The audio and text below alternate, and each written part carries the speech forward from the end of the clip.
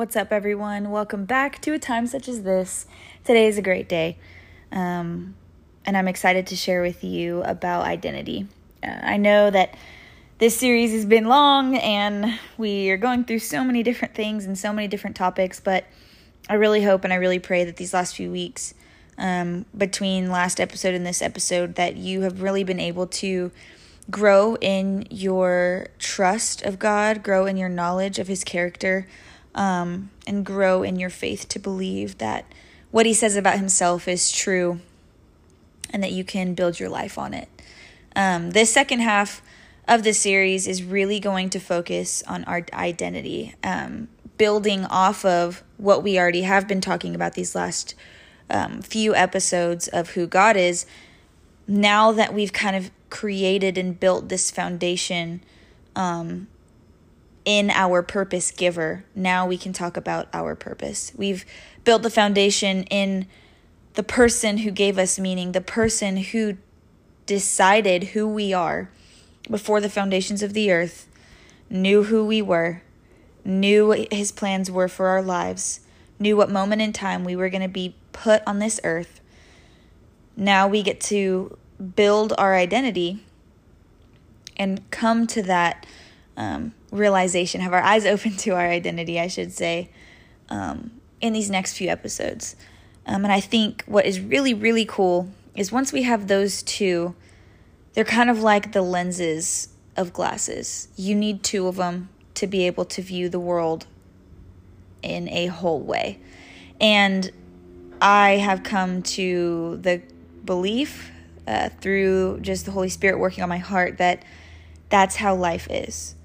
The two lenses are who is God and who am I in light of that. Then we can look out into the world and see who are these people that I'm on this earth with. And so we are on the middle section of that, the second lens to the glasses, so to speak, on who are we? Who am I? Which is a great question, one that every human being asks. What is my purpose? Who am I? Why am I here? What am I doing? And as you can see, because of the vast number of belief systems and religions and lack thereof on the earth, lots of people have given it a real good go at figuring out the answer to that question. But something that I've found, praise the Lord, I didn't find it, I should say. The Spirit has revealed to me through His character, through His word, through His creation, is that He's the only one that truly fills that void. When you have your eyes opened to it, it just makes sense. And it is so comforting and it is so real and raw and it's the best. So without further ado, let's get into it because there's a lot to talk about. There's a lot to kind of lay the groundwork for. I do have some fun people coming to talk about this subject. I wanted to keep things interesting and also just people that I think have really good things to say that I think you guys will learn from. So I'm going to pray, then we're just going to go ahead and start the discussion about our identity. All right. Dear Heavenly Father, I thank you so much for your character. I thank you for your goodness. I thank you for how much you love us. I thank you that you are so trustworthy with every detail of our lives.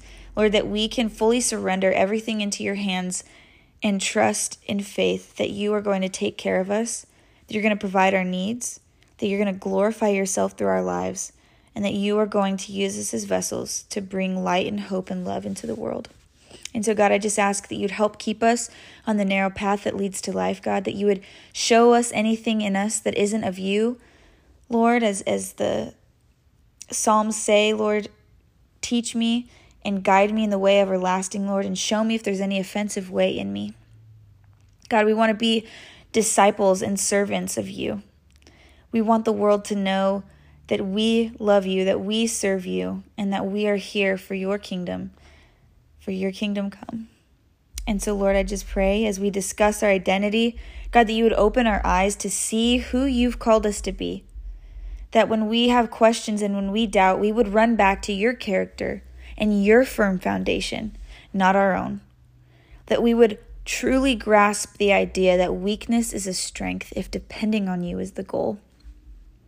And so, God, I just pray that through these next few episodes, that you would just reveal to us more of who you are, that you'd help ground us in that truth, that you'd help ground us in the truth of your word and what it says about us. And Lord, I just love you, I praise you, and I'm excited to see what you do. In Jesus' name I pray. Amen. So, identity. It's a great conversation, as I mentioned.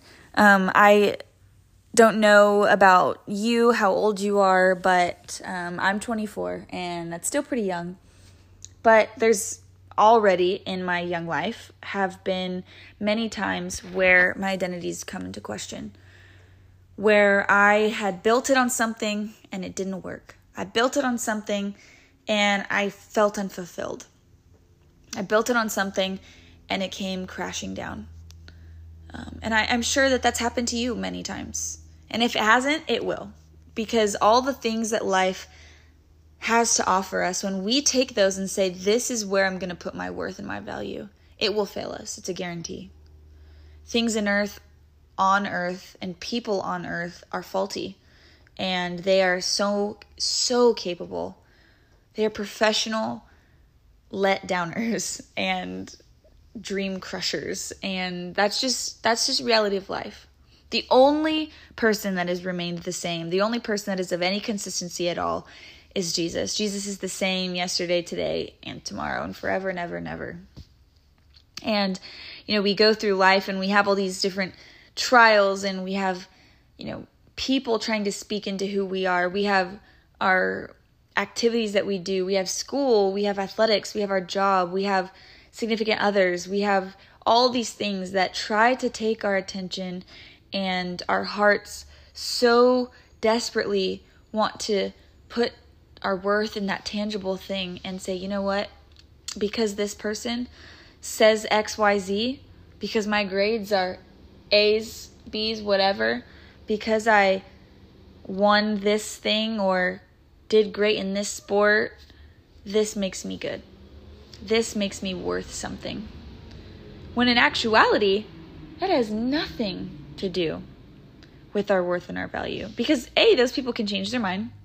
B, you get in a hard class, you could get a bad grade. All these things have such a quick turnover rate. Nothing guaranteed.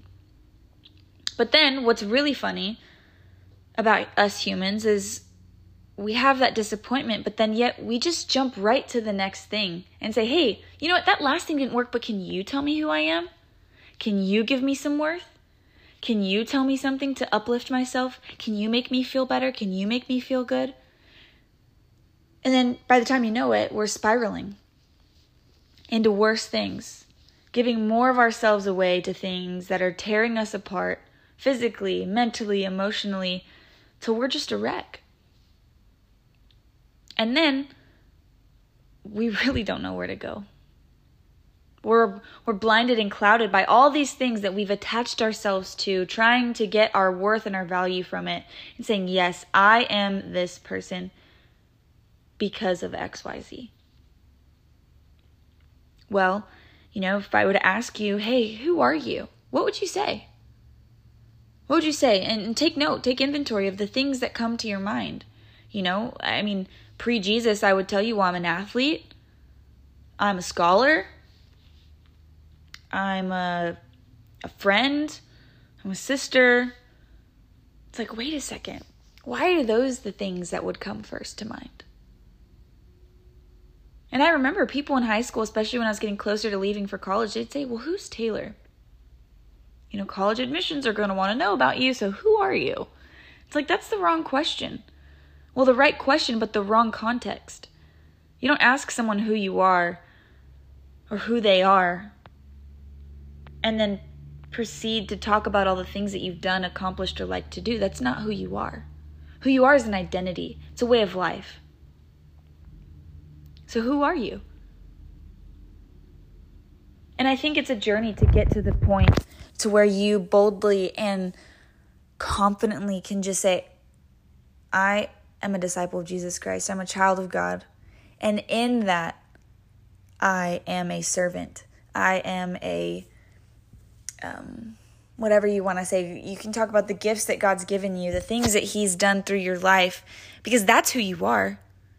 You're first and foremost a creation of God Almighty. And because of Jesus, we've been adopted and grafted in his sons and daughters. And because of that, that makes us royal and priests and carriers of the word of salvation and carriers of the Holy Spirit, the power that raised Jesus from the dead in us. That's our purpose. That's our identity.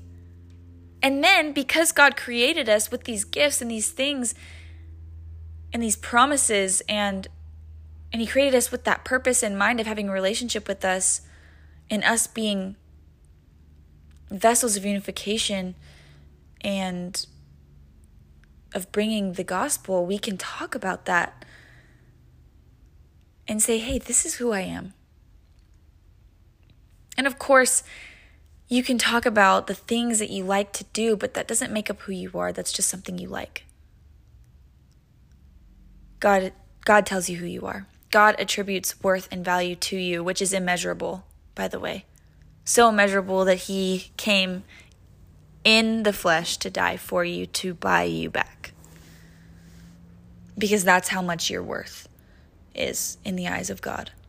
In the eyes of God who spoke everything into existence. The almighty, all-powerful God who decided out of everything in creation, you should have been made in his image.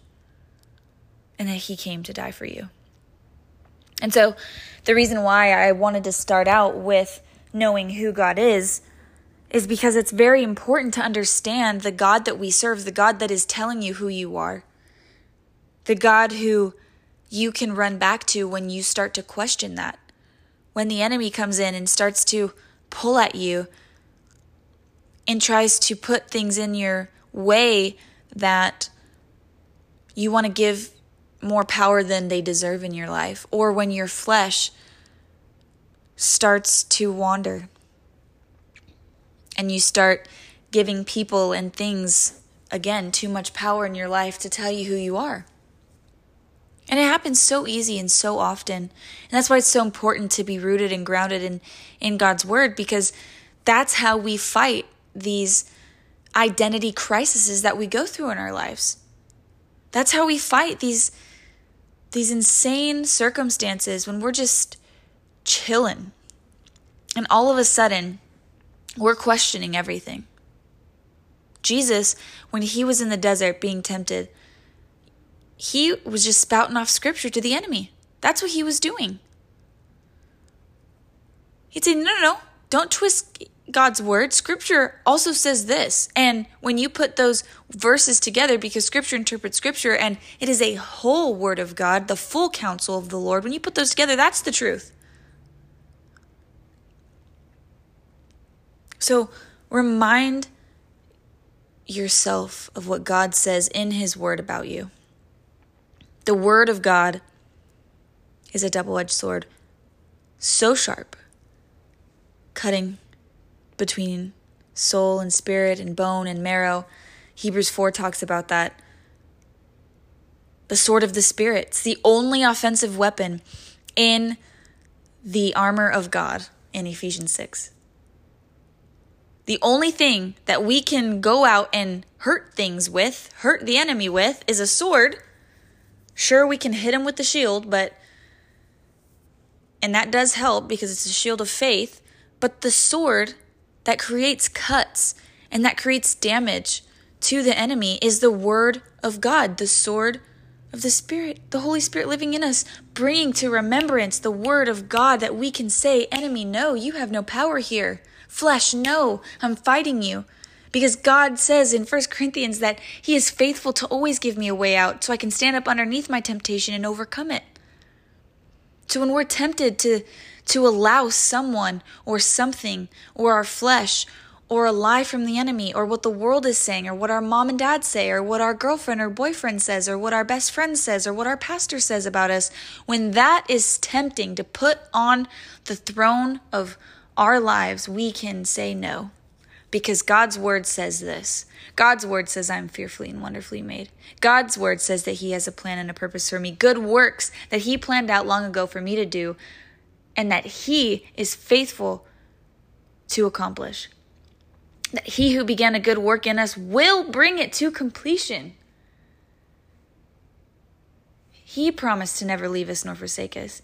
All of these promises of God, talking about who we are, talking about the fact that we don't have to go through life by ourselves, talking about the fact that we are loved, we are precious in his sight. Go read Isaiah chapter 43.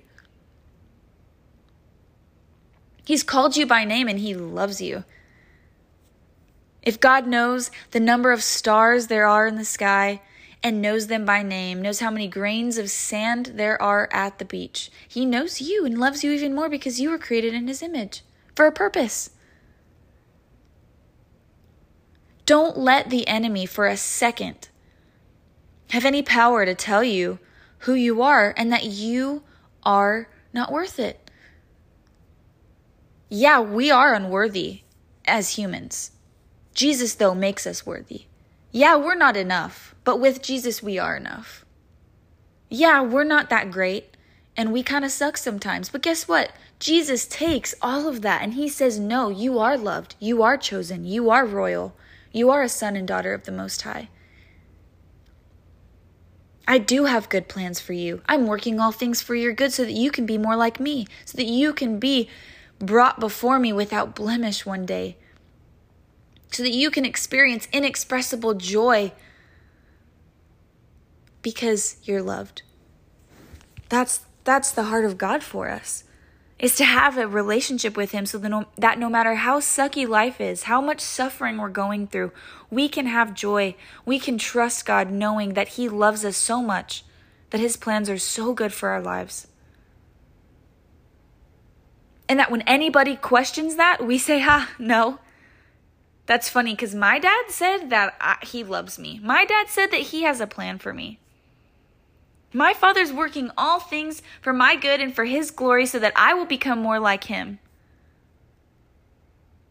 So that when spiritual attacks come, when the storms of life come, I can calmly sleep on the boat like Jesus did because I know who's in control and I know who's in charge. But it's all rooted in what we believe about God and what we believe about ourselves. If we don't believe that we're loved, it is going to be so hard to have that joy and to go through life where the world is already telling you that you're not loved. The world's already telling you all these crazy things. Imagine how much more difficult it's going to be. So, as we go through this series and as we finish it off, just remember to pray and ask the Lord to open and soften your heart, to remove any pieces of stone, any stony hardness that's in your heart, and soften it, to give you a heart of flesh so that you can go through and really take inventory of what's in your heart. What lies have you been believing about yourself? What lies have you been believing about yourself? Which one of those have you turned into truth in your mind? Doesn't make it true, but that you've believed as if it was. And just ask him to make your eyes open and open your ears to hear what he says about you and what he says about himself.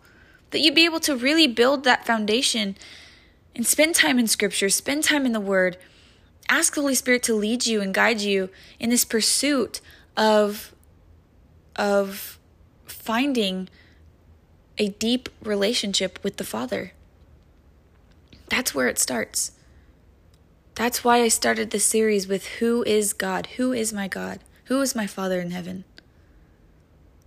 Because when we take all of our insecurities, all of these things that we've been believing about ourselves, when we take those to God, and we allow him to speak the words of life over us, it changes everything.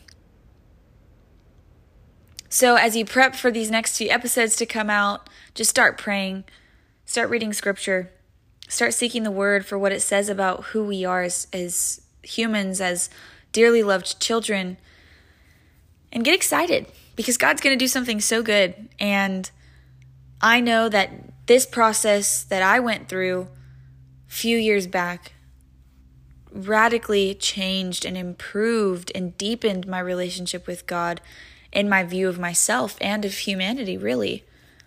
And it's been beautiful to just continuously grow closer to Jesus, knowing that he cares and that he loves me and that all the things that I go through in life, he's with me. It's for a purpose. And it doesn't make me any less loved. In fact, it makes me it not makes me more loved, but it makes the truth and reality more clear. Which sounds a little backwards, I know, but it's true. The things that we go through in life, when we have a perspective of purpose and we know God and we've learned his heart and we continuously chase after that, it gives us a lot of really healthy perspective about what we go through in life. So, with all that being said, I'm excited. I hope you're excited. Stay tuned. Next week, I do have a friend that will be answering some questions and sharing about identity and some lies that people believe and what to do about them. So stay tuned. It's going to be exciting, and I'm praying for you guys. I love you. As always, please go to my Instagram. If you need prayer, reach out. If you need anything, I'm there. And I'd love to hear from you. So have a good day, and we'll see you next week.